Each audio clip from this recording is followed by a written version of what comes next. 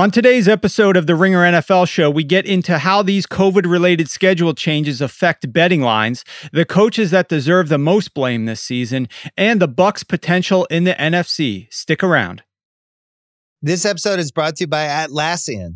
Atlassian software like Jira, Confluence, and Trello help power global collaboration for all teams so they can accomplish everything that's impossible alone. Because individually we're great, but together we're so much better. Learn how to unleash the potential of your team at Atlassian.com. Atlassian.com. Atlassian. Tap the banner or visit this episode's page to learn more. You could spend the weekend doing the same old whatever, or you could conquer the weekend in the all-new Hyundai Santa Fe. Visit HyundaiUSA.com for more details. Hyundai, there's joy in every journey.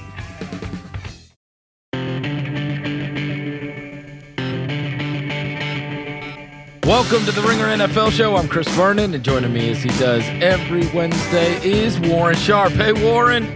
Happy belated Thanksgiving, Chris. Didn't get to talk to you last week, but we're kicking it today, and I'm really looking forward to the show. I am too. We have got a game that is actually going on today on a Wednesday, as we were recording this on a Wednesday, and it leads us to this topic that is incredibly strange. We have this whole COVID-19 situation hovering over the entire NFL and changing a lot of things, including the fact that we are having a Wednesday football game.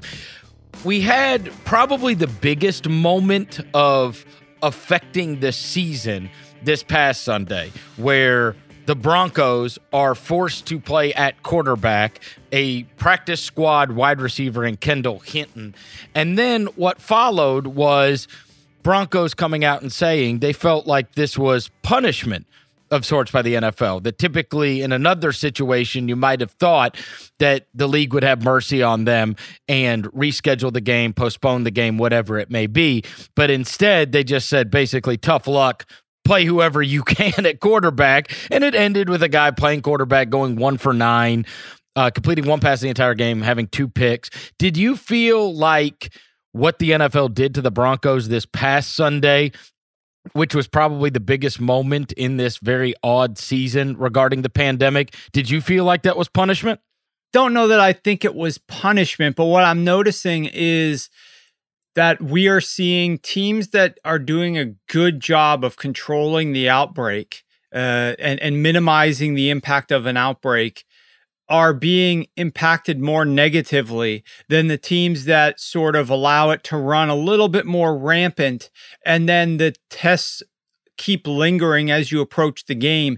Then there's more likely chance that the NFL is going to be like, okay, well, this is too unsafe, so let's push your game out. Let's delay this game a little bit. And so I don't know that I say that they're punishing them. Clearly, the NFL wants to get all these games in. And clearly, the NFL does not want to have to move to week 18 if they don't have to, because then that affects a lot of other things down the road. And so, theoretically, what that would give, Chris, if we're going to, I haven't looked at all the permutations, but if you add a week 18 to the season, now every single team that wasn't going to get a bye, which we have 7 teams in each conference are making the playoffs and only 1 gets a bye. Now all the other 6 get a bye because most of them aren't going to have to play that week 18 game. And so like now you're talking about, well, it's not necessarily as important to get the number 1 overall seed if they add a week 18. So there's a lot of other things to think about, but the short answer to me is no, it does not feel like they were punishing them. But in general, teams that control the outbreak the best are not going to have certain players. Whereas if they let things run rampant, there might be a greater chance that they would get some guys back. So you have the schedule being changed around. And one of the things with the schedule being changed around is the San Francisco 49ers cannot play home games. So now they have decided they're going to move their games to Arizona. 49ers look very good. That was a very good win on Sunday against the Rams. Now that we know they are playing their home games in Arizona, does it change their forecast at all in your mind? Now, we know they're playing in empty stadiums anyway, so I think on the surface, people would say, that doesn't matter. Does it matter line-wise? Does it matter forecast-wise to you? It does feel like the home field advantage will be affected slightly by these road games. They play weeks 13 and weeks 14 back-to-back weeks. So this week against the Bills and next week against Washington. Both of those games are now going to be in Arizona. They also have week 17, which was supposed to be a home game. That's going to be in Arizona.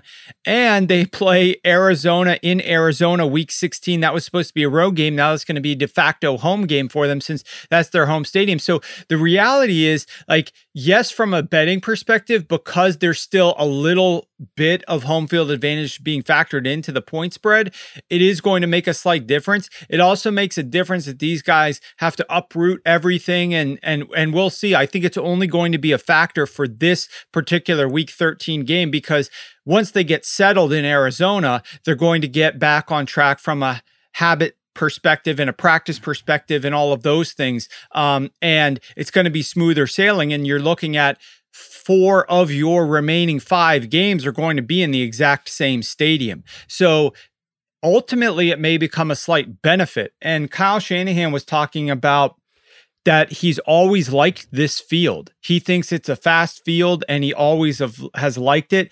And they get back some of their speed guys. You know, they had Raheem Mostert back and Deebo Samuel back, and now they're getting Brandon Ayuk back. And these are 3 of their faster guys that they're now going to have on offense. So that's a positive for them as well. The other thing that I wanted to mention while we're still on the COVID topic is it's very fascinating if you are tracking line movement and betting on these games like I do. One of my many monitors here is always trained on the odds screen. So I'm always seeing there's an individual line that comes up for every single game. It produces its own line on the lines feed. And when they cancel a game, then a new one pops up. It's got its own set of rotation numbers. Rotation numbers, just the number you would give it the window. You want to bet on this game. I want to bet on the New England Patriots this week. It's game 473. So you have to tell the guy at the counter what the rotation number is to place your bet. And so each one has its own unique rotation number each week. At any rate, let me take a quick timeout, Warren. Where does that feed come from that you have? I don't want to get into the names of the places because they're not sponsoring us, and so I'm not going to give them free promotion. I understand. Okay, so but you could subscribe. Do you subscribe? Yes. Okay, so you subscribe to a service that then feeds the lines onto a monitor in your house. Correct. And you can get like up at my website, Sharp Football Analysis, I have a page that has free lines and free odds. And these odds are the same as like some that you'll see here, but I have the ability to toggle through tens and tens and tens of sports books. And I have the ability to, with the touch of one button, to look at first half, first quarter, team totals, like just toggle through all the different lines. And I see when a line has changed, and I see when a new game has been added. And so I move that to a separate screen with all of my games. At any rate, what I'm getting at is that you can go through and see how the line is changed every time they posted a game differently. So for example, when they took down the San Francisco game, because initially it was posted last week before it was announced that they wouldn't be able to play in San Francisco. When they said, you guys are not able to play in San Francisco, they took that one down, posted that number again, being played in Arizona with a new set of rotation numbers and a new line. Now that line was very close to what it was before, but a difference to discuss, which is how you can kind of discuss quote unquote fairness, is this Baltimore-Pittsburgh game, because that game was taken off the board multiple times. Remember, it was to be played on Thursday, then they took it down. Then it was to be played on, Sunday? Then it was to be played on Monday. Then it was to be played on Wednesday. So I think it was at least 4 different times they took that game down and reposted it. And you could see the line change each time that they would change the date and try to get a better handle on who's actually going to play and who's not. So the point is, if you want to judge whether or not something is quote unquote fair, study what the odds are from the betting market before an announcement and then after announcement. Okay. If the game is being delayed or moved, and you can get a sense as to what the odds makers think. If I would have bet the Bills a week ago before they took that down? Would they still honor that?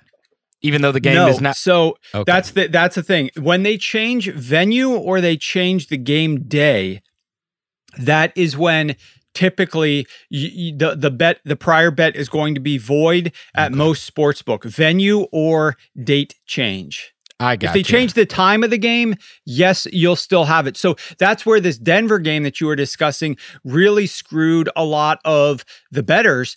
It benefited some who took the Saints, obviously, but that game, most of these COVID situations, they shift a game a different day or something like that. And so now all the bets that you placed before are null and void, and you get the new information. Here, no quarterbacks, but the day of the game is still the same. And so all those bets are action, which means that if you placed a bet at a great number on the Saints, you laid a very small number, and now it's minus 14, you still get that very small number. I got you. Regarding that 49ers Bills, just for the point of clarity, how much did that line change when that game moved to Arizona? So that line didn't really change at all in the move to Arizona. But what it did was you had to place the bet again because the venue changed. And so they posted it up with a totally new set of rotation numbers. But it didn't affect anything. It did not affect anything. Wow. It's like a technicality from the betting side of things, but it did not affect anything from the human side of things. Obviously, that game was always to be played on Monday night at 8:15, but because they changed the venue, they had to repost the game. Total the same too? Total is exactly the same. Now, we are seeing a little bit of money come in on San Francisco. So the line is starting to tick closer to 2.5 right now. It's a juiced 2.5. It was 3 for the Buffalo Bills. They were laying 3. Now it's down to 2 and a juiced 2.5. Total was 48 and still is 48. Okay. Let's move on to, we have had a coach get fired since we last spoke, Warren, and that was Matt Patricia with the Detroit Lions. In your mind's eye, what went wrong with the Matt Patricia era? And beyond that, people, when he gets fired, people are clearly revisiting Jim Caldwell and the fact that he is the only guy in forever that has had a winning record there, and they moved on from him. So if you can, kind of explain to me what you think went wrong with Matt Patricia. And also, is it worth revisiting what happened with Jim Caldwell because of the epic failure of the Matt Patricia era?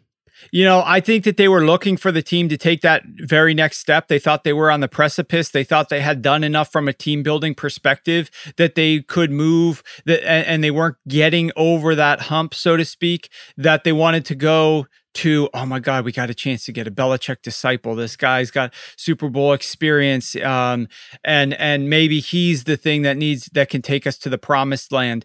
And obviously that was a total mistake. And so in hindsight, you could say, well, maybe eventually Jim Caldwell would have gotten us there, and maybe it's more so that we were consistently producing a winning record, and maybe we would have been able to just luck into the next step. But the way that I look at the Matt Patricia era is obviously a colossal failure. He was a what is it? Loser? Aeronautical engineer. Well, a loser too, but I didn't know what word you were searching. He was for. a rocket scientist. Oh yeah, right. The number 2 pencil and the whole thing. Number 2 pencil, and so he's well aware that this is a results based business. Your rocket crashes and burns and kills everybody inside.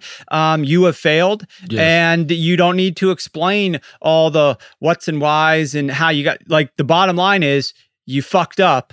And I think for him, that's the bottom line here. His team was consistently not performing to an acceptable level of expectations. And it's become so desperate that he's turned to Twitter, potentially, allegedly, and got himself a burner that you found out about through TikTok, and you don't have to blame it on your kids. I know you got your own TikTok feed and you're getting ready to produce videos and all that type of stuff. Whatever TikTokers do, I don't know because I don't have that. But at any rate, he's gone on Eddie P. Lions or whatever the thing is. Okay, so let me hold on. I need to explain this. So before we came on the show today, we were talking about Matt Patricia's burner. My son begged me for a TikTok. I let him have one, but it's like this private thing that he can only do with his friends. Obviously, I have to monitor it, and therefore I downloaded TikTok, and now I've fallen down the wormhole. As I am scrolling through yesterday, I see, and it's like a kid that did it. And he's like, I found Matt Patricia's burner. And then he had all this evidence on Twitter. What was the handle on it? At Eddie P. Lions fan. Eddie P. Lions fan. Apparently, Matt Patricia's middle name is Edward. So. Okay, so as I am scrolling through and I'm watching this TikTok video, I'm like, no way. I mean, it is incredibly convincing because who else would be overtly positive about Matt Patricia, his level of genius, all the things the Lions have done wrong? Like, there's stuff about them not drafting Ed Oliver. There's stuff about Matt Stafford not being coachable. Like, look, I don't know for certain if this is Matt Patricia's burner, but I will tell you, it is rather convincing to see someone that I can see very little reason for somebody to be over the top defensive and promoting Matt Patricia that is not related to or is Matt Patricia. And it's not just defending him in the overt manner of like, this guy's a good coach. It's these highly specific things like this tweet where he says, Coach Patricia does a great job managing injuries when he's allowed. Like, who the fuck would know that in the public? Some Eddie random P. Eddie P. Warren? Eddie P. with the egg as an avatar. Egg avatar Eddie P. somehow knows how great Patricia is behind the scenes when he gets input, but when he doesn't have input, like, the injuries get all fouled up. Like, nobody would know that, and it's the most ridiculous type of comment to make. So, what if we go and research and he used to be Eddie P. Patriots fan, and we go back and there's like all these old tweets where he's talking about the Patriots defense. And that's how he got the job, right? No, I definitely think that it was the right move to move on from him.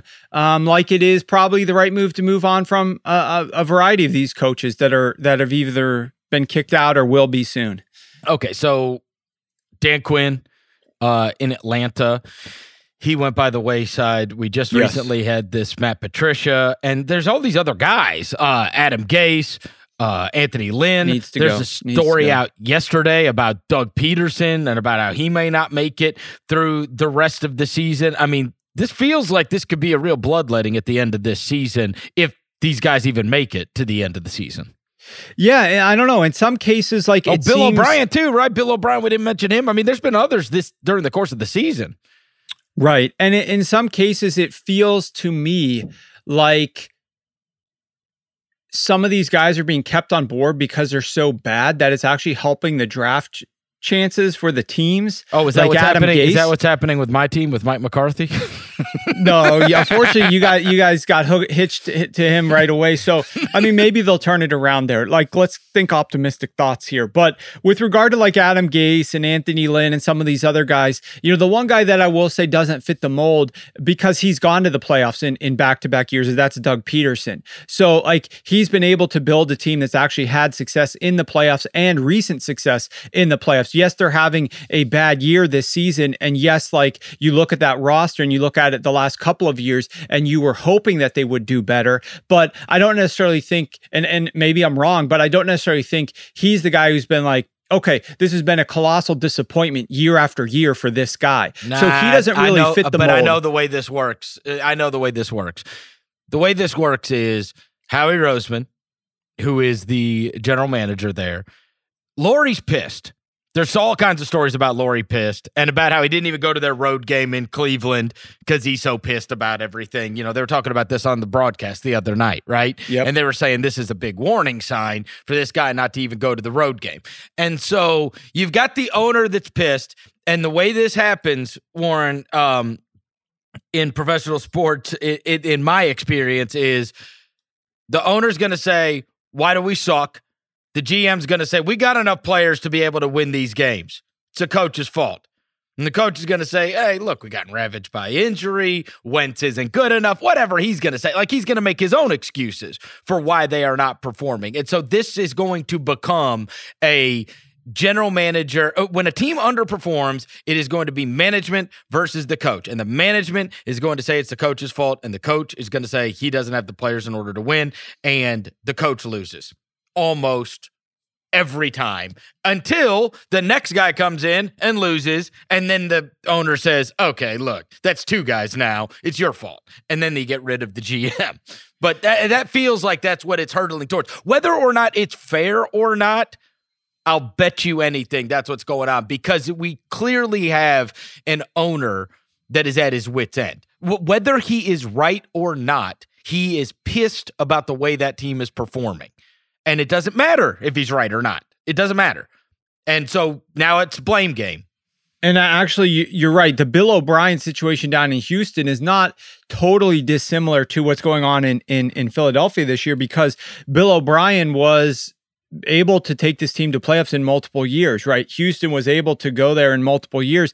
They just didn't have any form of success. And the players that, like, the way that he was more in control of the roster, of course, than right. Doug Peterson is. But that was an example of a team that still has had playoff success that walked away from their coach. But with guys like Adam Gase, I mean, this guy is absurd. And then he's just straight up lying to the media after the game about his role in play calling and changing his story when they catch him. I mean, it's funny, A, how the media is like grilling him on these details, and then B, it's funny how he is lying about it, and it's pretty obvious. With Anthony Lynn, my God, I mean, I can't even begin to explain my frustration with that coaching staff, but it's not just Lynn. It's like, because Lynn doesn't set the entirety of the game plan. I know he was a former running backs coach, so he's conservative by nature, and I won't get into like this long-ass rant on that team because I constantly am bringing that team down, and I don't want to have to keep doing that again. But my God, man, what is the game plan with Austin Eckler? He is back off of a multi-week injury, and we're not talking just like 3 weeks. We're talking about a lengthy time away from football. He says he's good to go. You say you're going to work him back, and you give him 30 plays. In the second half alone, you are the Bills get the kickoff, they go down and score. You are now down 24-6. And you choose to give Austin Eckler roughly 50% of your plays in the second half. You target him 9 times, you hand the ball out to him 9 times. You're giving Keenan Allen only 2 targets so that you can target Austin Eckler 9 times. And it's not as if these passes or plays were successful in the least. This guy's averaging like 3.4 yards per target, 2.5 yards per carry. It was the most asinine game plan. And this is why, like, forget the in-game decision-making, which Anthony Lynn obviously has failed the class. He's the teacher's like, don't even show up for the final. You have no chance of passing this thing. You already don't have enough credit to even worry about what happens in the final exam. You're done from a game management perspective. But it's the offensive coordinator can't even come up with a just appropriate game plan, like a bare minimum game plan that we can use. It just makes no sense what's going on there. And let me say this, Warren. I view Lynn and even the Gase situation. Now, look, let me go ahead and make this caveat. Gase sucks, okay? But they don't have talent with the Jets. They got real talent with the Chargers. Like, you watch that team play, and it's like Keenan Allen and Mike Williams and Hunter Henry, and this Herbert kid is awesome. And, like, the running back's been okay. And their defense is good. Yeah, they're guys that you know, too. The Jets, they don't even have any players anybody knows. They got 50-year-old Frank Gore. Like, they have no weapons. Sam Darnold's not even playing. What he does, it doesn't matter anyway. And no, like, you're right. Gase stinks, but I don't think any coach is winning a bunch of games with that Jets roster. Here's the problem. You're absolutely right. When I look at Anthony Lynn and the Chargers staff in general, I'm more disappointed because it's like a child. It's like you're one of your children where you see the potential, but yet they still continue to make all these mistakes. Right. And you get even more frustrated from that. With Adam Gase, here's the thing though. You can look at it from the talent perspective and say, hey, they're lacking and they could do better. But I look at it from the decision-making perspective. And this Muppet continues to call run plays at a ridiculously high rate on early downs with Frank Gore, as you mentioned, sucks. He continues to just trot out 11 personnel on offense and do the same old shit that doesn't work, and he recycles it every single week. It's like, if you are going, like, try something. Try anything. Do something different. Legitimately try to make a game plan that's going to help you win instead of just recycling the same shit every single week. And, that, hey, maybe they're comfortable losing every single game. And I think that that's a large part of it. They just want to get a great draft pick. So maybe he's the perfect man for the job. He's just going to do the same shit. It's very predictable. He's going to run the ball when he's losing, and they're happy losing every single game and getting the number one overall. It is kind of crazy because we could have within the last couple of years, a team draft a quarterback very highly and move on from them within a few years' time. It happened with Arizona. Well, Arizona and Josh exactly. Rosen, and now we may be doing that all over again with Darnold. And if they get the number one pick, you're taking Trevor Lawrence. End of story. And Sam Darnold's just got to go find another place to play. Yep, absolutely.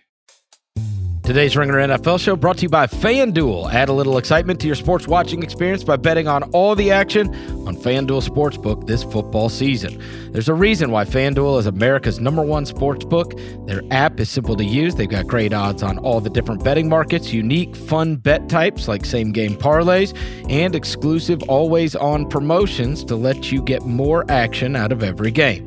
And if you win, they even get you your winnings safely in as little as 24 hours. Right now, FanDuel is letting you place your first bet risk-free for up to $1,000. Just place a bet on any game, and FanDuel will refund you up to $1,000 back if you don't win your first bet. Seriously, there's no strings attached. Just place any bet you want. If you win, you keep the cash. If you lose, you'll get your entire bet up to $1,000 back in site credit. This weekend, there are all kinds of games going on, and I will be on the FanDuel Sportsbook app, and I am going to be looking at a game that Warren and I are going to be talking about, that Arizona Cardinals-Rams game. I am anti-golf right now, and I need Kyler Murray to be big. I need Kyler Murray to come up big, and so I am a Kyler truther. It has not been a good couple of weeks, but I think they are going to get back on track. And so I'm going to take Kyler Murray, and I'm going to take the 3 points. And then I'm going to go through that entire game, and I'm going to pair it up on some same-game parlays.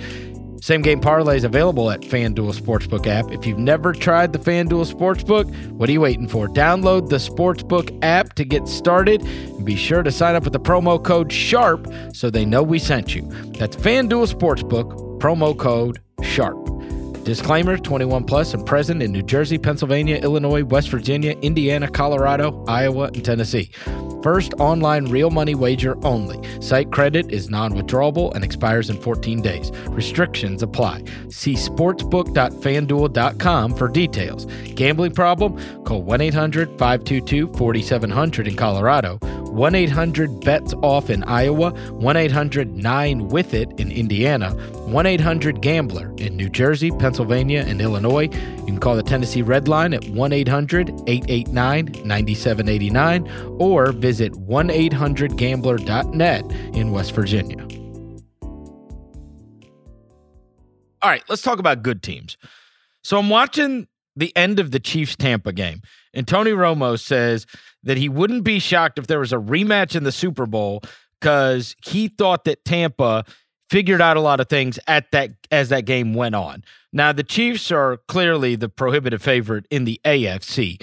But what do you make of that statement? Because I could even tell it took Nance a little bit by surprise, and clearly this has been a talking point since. But anybody that was watching that game heard Romo say that at the end of the game, that he wouldn't be surprised if there was a rematch at the end of the season in the Super Bowl, he meant.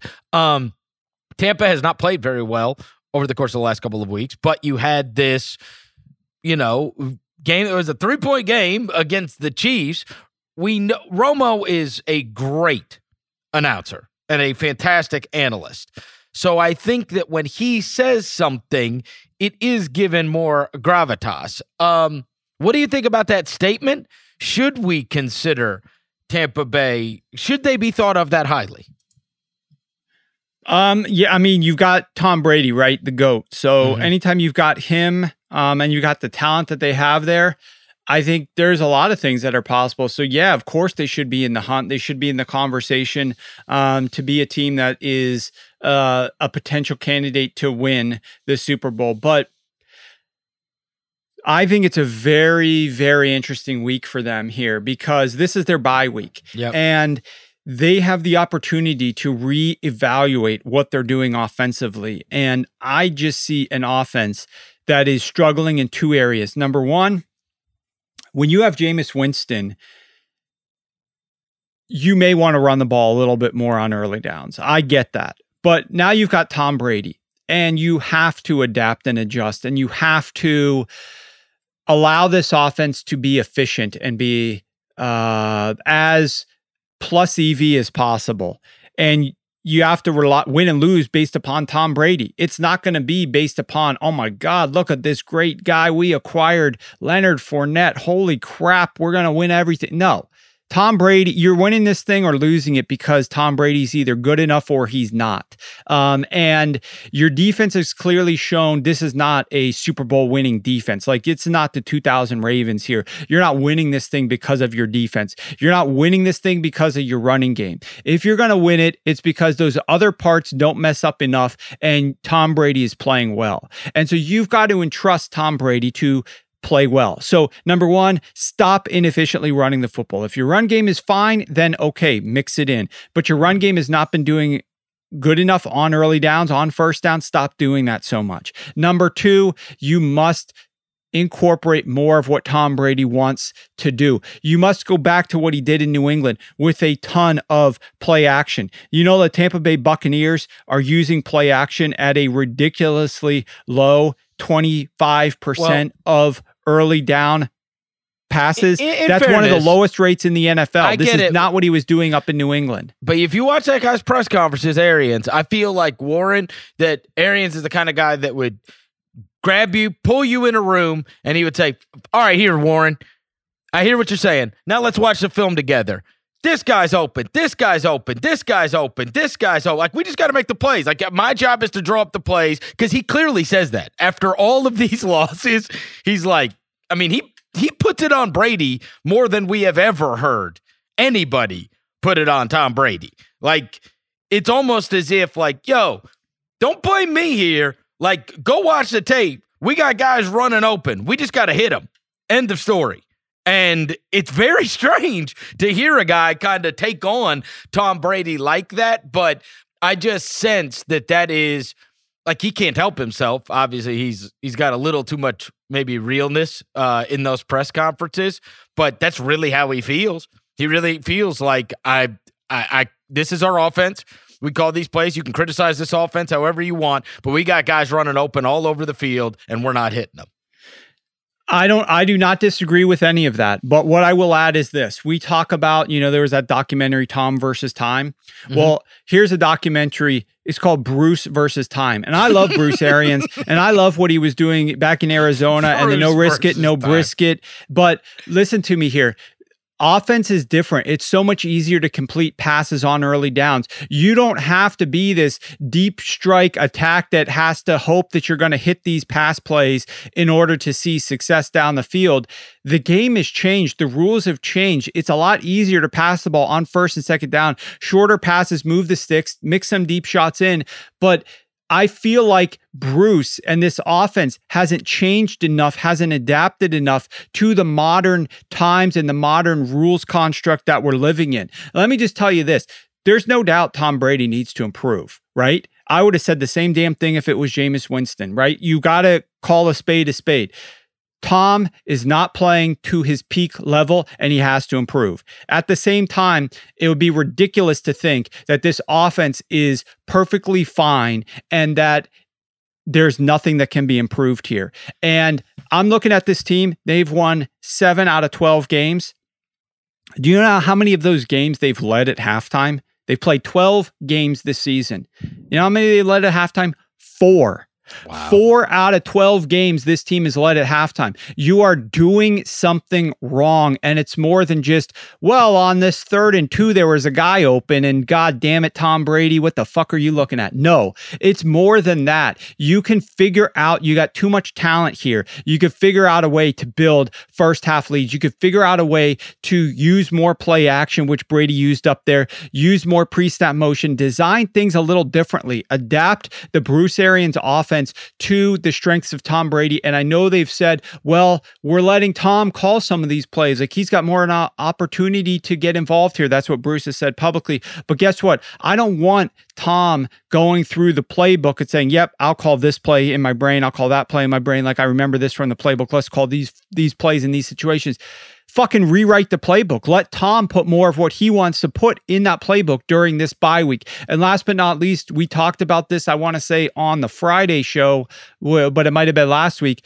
Against defenses that rank in the top 15, the Bucs are only 1 win and 5 losses in 6 games, and they're averaging only 20 points per game. These are things that are unacceptable, that there's a lot of places to blame here, a lot of people to place blame and point our fingers to. And it's obvious Brady needs to improve, but Bruce needs to come around to the times a little bit. And I really hope during this bye week, they make some changes on offense that are more than just, yeah, let's call more of this play, but redesign the plays and redesign your philosophy on how you're running the ball too much on early downs. Okay, we know for certain, because the Saints have thoroughly kicked their ass, that they would not be favored against the Saints.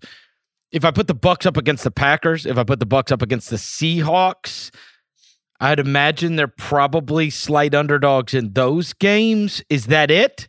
I mean, I'm just trying to figure out where, when Romo says that this is a team that could be there in the Super Bowl, would we slot them now? They have to be behind the Saints. Would you slot them behind the Packers and the Seahawks? And then they're kind of in that, Bucs Rams, who would be favored in that game? I mean, it's probably... Look, I'll just read off. Some of this has to do with the schedule, right? Okay. But I'll just read off what the Super Bowl odds. There are 5 teams ahead of them in Super Bowl odds. It's the Chiefs, the Saints, the Steelers, the Seahawks, and the Packers. All of those teams have lower odds to win the Super Bowl, and they are slotted in tied with the LA Rams. Okay. So that is the kind of the neighborhood of teams that we're talking about. So specifically in the NFC, they put a whooping on the Packers, but they've got the Packers that are in front of them. They're up there with the Rams. They also have the Seahawks and the Saints. So you can see that, like, this is very top heavy, a very competitive NFC, whereas in the AFC, you're talking about the Chiefs and the Steelers, and then that's it until you get down to the Buffalo Bills. Okay, so you think real value? If Romo's right, there's probably real value there, right? Look, this is all I could say about Romo. I love Romo. I love his observations. One of the smartest guys doing it, and obviously got paid as such. So who am I to make any comments? But I will trust a week of Tony Romo studying tape and studying film rather than trust his in-game reaction over 3 hours, less than that, of watching 55 offensive snaps of this team playing in, I don't want to call it garbage time, but you're getting your ass stomped. What is it, like 27-3 or something like, and then you're coming back and scoring a bunch of points and getting back into the game and covering in the back door, just like Jameis Winston did so many times for the Tampa Bay Buccaneers. Like, I do not view that like garbage performance down massively as really, I think it influenced Tony to say that, but I will trust his opinion with a full week of studying this team and then seeing what unfolded in the first half of that game rather than just his opinion after watching the second half comeback. Certainly could be, You could view that two different ways. He chose to say, I think they figured things out. The other side, obviously, the devil's advocate would be they just took their foot off the gas because they were kicking their ass. And so, of course, they figured some stuff out, right? They weren't playing with the same tenacity that got them up 27-3. This episode is brought to you by Thomas's. Thomas's presents Pondering the Bagel with Tom. Oh, the paradox of the bagel. 'Tis crunchy yet soft, 'tis filling yet has a hole. 'Tis a vehicle for spreads, but only travels from toaster to plate. Thomas's, huzzah, a toast to breakfast. This episode is brought to you by Visit Williamsburg. In Williamsburg, Virginia, there's never too much of a good thing. Whether you're a foodie, a golfer, a history buff, a shopaholic, an outdoor enthusiast, or a thrill seeker, you'll find what you came for here and more. So ask yourself, what is it you want? Discover Williamsburg and plan your trip at visitwilliamsburg.com. Regarding those Super Bowl odds, who is the highest ranked NFC East team on those odds, Warren? Because is it the Giants? I mean, I guess the Giants have to be the favorite to win that god-awful division. I mean, this is crazy. Somebody from that division, and this has not gotten any better. In fact, it's gotten worse. Somebody from that division is going to host a playoff game, for goodness sakes. Are right now the Giants the favorite to win that? Right now, I'm going to do something that most people think is impossible.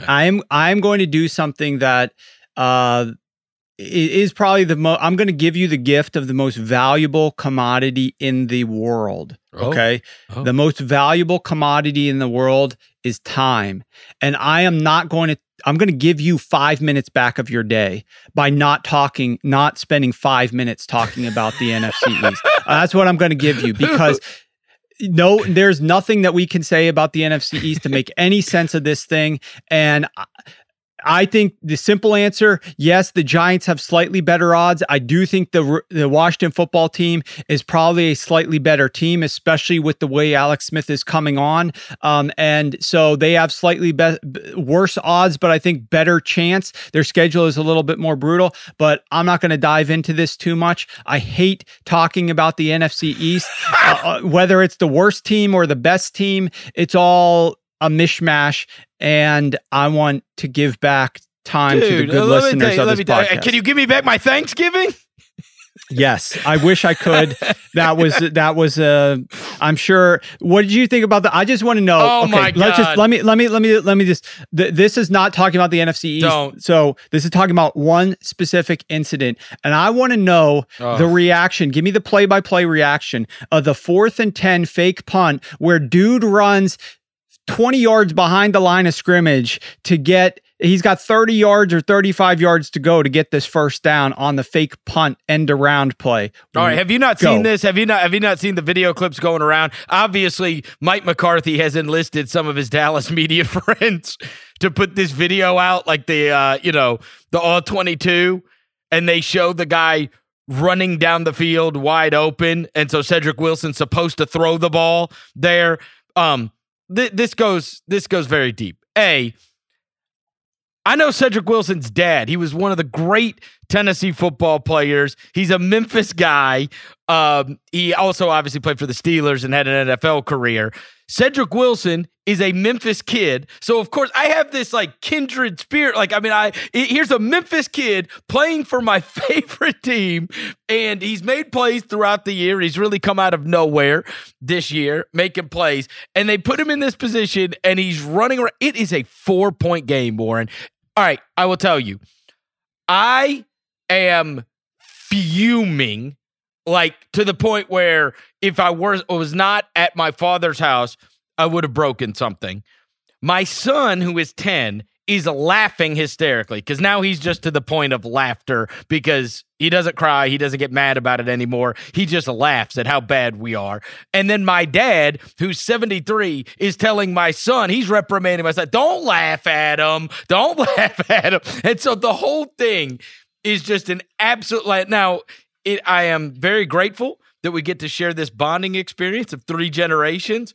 On the other hand, all 3 of us had incredibly different reactions. I am furious. My father is depressed and disappointed, and my son is just laughing. And, I mean, it's a 4-point game, Warren. Like, why? What is wrong? Like, and the defense was actually playing good for the first time ever. It was absolute malpractice. And I am so fucking tired of hearing about how awesome this special teams guy is. I swear, Jim Fossil's kid gets more airtime than any special teams coach in the history of the world. And they fucked up like 1,000 times this year. They've had one good special teams play. One. And it was the Zerline weird kick, and it only ended up good because Atlanta messed it up. Tony Pollard, who is also a Memphis kid who I love, routinely takes the ball out of the end zone to the 12.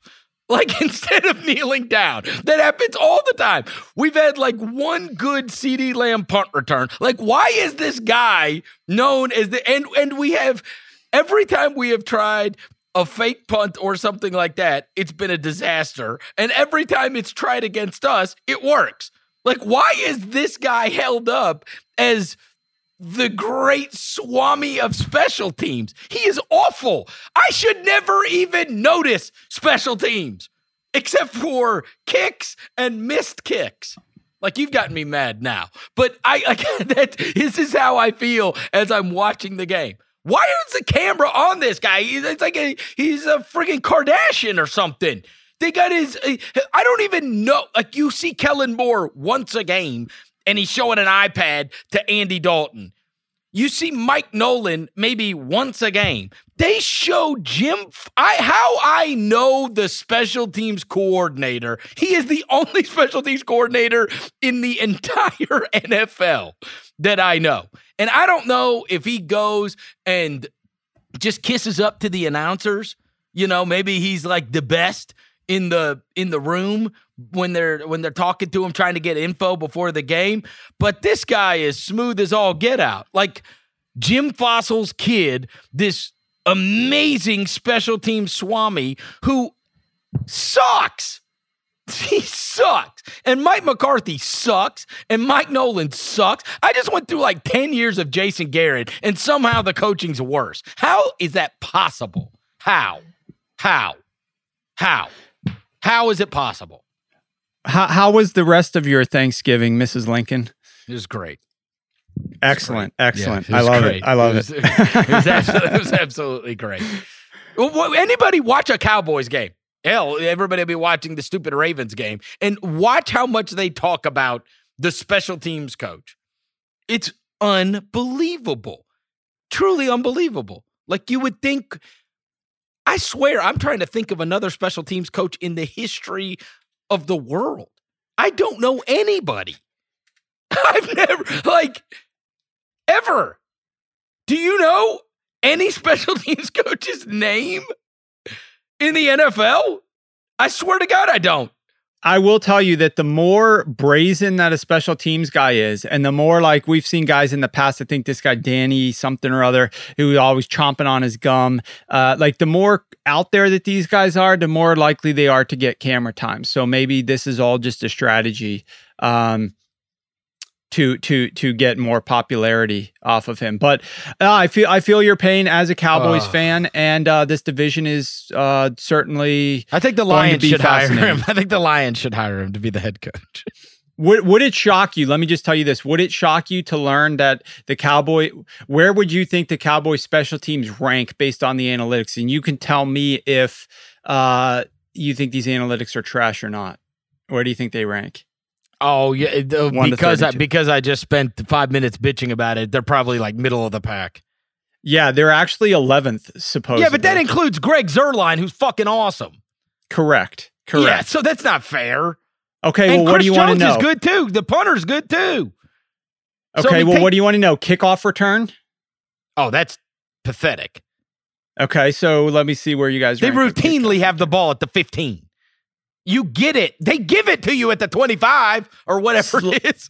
20. Somehow slightly above average on kickoff return. Okay. All right, let's throw out the analytics. That's because of a Tony Pollard kickoff. That's it. Okay. He had one. That was a long one. Let's move on from the NFC East, though. Please. All right. Please. Last thing. So I bought a bunch of Kyler Murray rookie cards a couple of weeks ago, and they're not going up in value recently. Last 2 weeks. Now, is it opponent that just had a great game plan? We're kind of going a little bit through the Lamar Jackson thing in that the running is a massive weapon that is such a huge problem for the opposing defense. These last 2 weeks, that has just not been so. Right? They are spying these guys. They are making sure you are not going to beat us with your feet. And what was a guy that was, I mean, he was running for running back numbers, like I think almost 80 yards a game through the first several weeks of the season. These last few, I mean, he's under 30, I think, in both of the games. And so defenses have clearly, as the season has gone on, said, okay, this guy is not going to destroy us by running for every 3rd and 7 to get another first down and keep the chains moving. We are going to make sure, hell or high water, that's not happening against us. Do you think that, I mean, it's time to pivot, clearly, for Kyler Murray and Cliff Kingsbury. That Arizona team looked like an extremely dangerous team. They have looked much less dangerous the last 2 weeks. What do you make of it?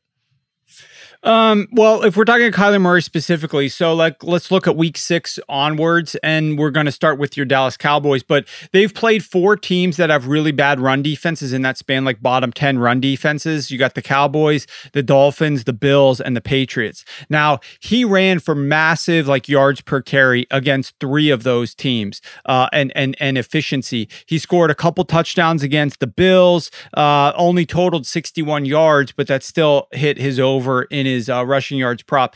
He had 106 yards against the Miami Dolphins. They stink. Obviously, he almost ran for 10 yards a carry there.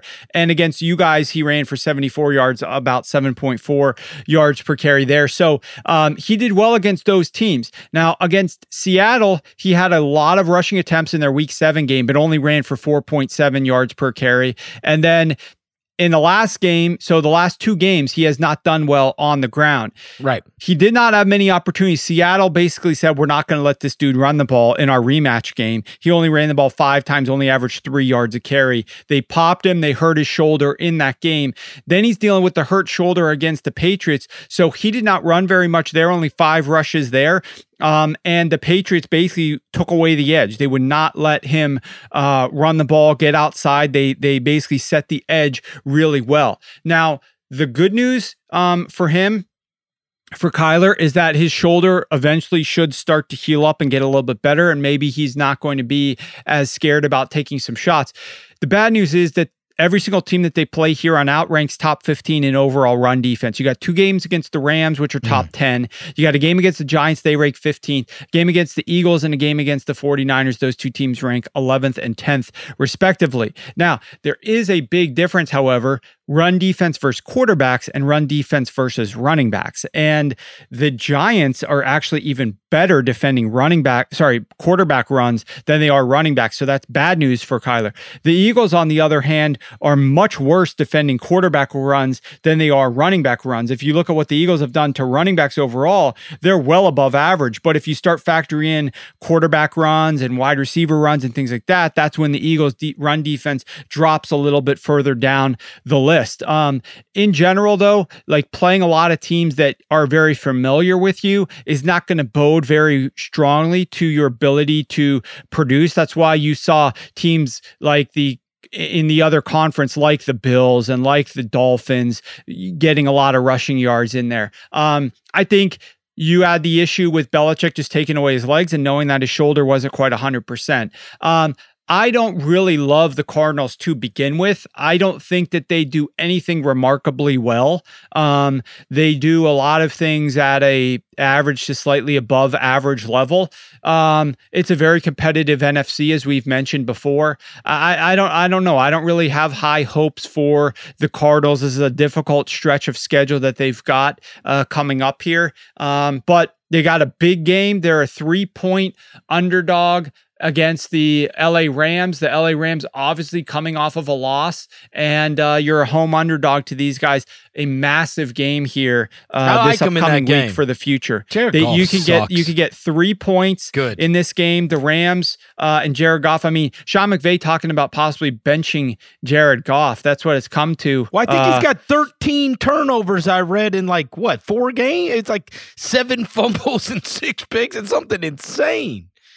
Yeah, and Sean McVay is a good coach. I find it interesting that Kyle Shanahan has such a great record against him. I was always team Kyle when it came to both of those guys. So Kyle has swept him 4 straight games. Kyle is 4-0 against Sean McVay. But Sean McVay, that doesn't mean Sean McVay's a bad coach, right? It doesn't mean he's a bad coach. He's still a good coach, but he's been working with limitations at the quarterback position. And I will say the thing that's impressed me the most about the Rams has nothing to do with their offense. It's their defense. Their defense has been much better, particularly their second half adjustments. And that was not the case against the 49ers and Kyle Shanahan last week. But in general, the best defensive lineman and the best corner in the world, probably.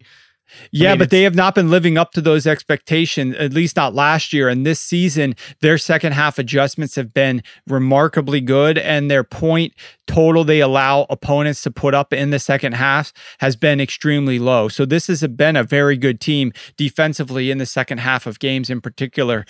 So it'll be fascinating to see what Cliff tries to do here. This is the first game of the season against this defense, the first game that he's going up against the Rams with DeAndre Hopkins involved in this one. So I think it's going to be a great game. I can't wait to watch that one. We actually have a pretty interesting slate because we don't have Thursday night football this week, Chris, but we've got 2 games on Monday night. We have a game on Tuesday night, and then we have a game next week on Thursday night. So you can never look too far ahead in this wacky NFL because who knows what's going to happen with games and cancellations and stuff like that. But we've got a nice slate of 4 p.m. kicks, not too many 1 p.m. kicks. And then we've got all these primetime games as the week rolls along. So a lot of good football on tap for us here this upcoming week. We will certainly have a ton to talk about next week. Warren, I will talk to you then.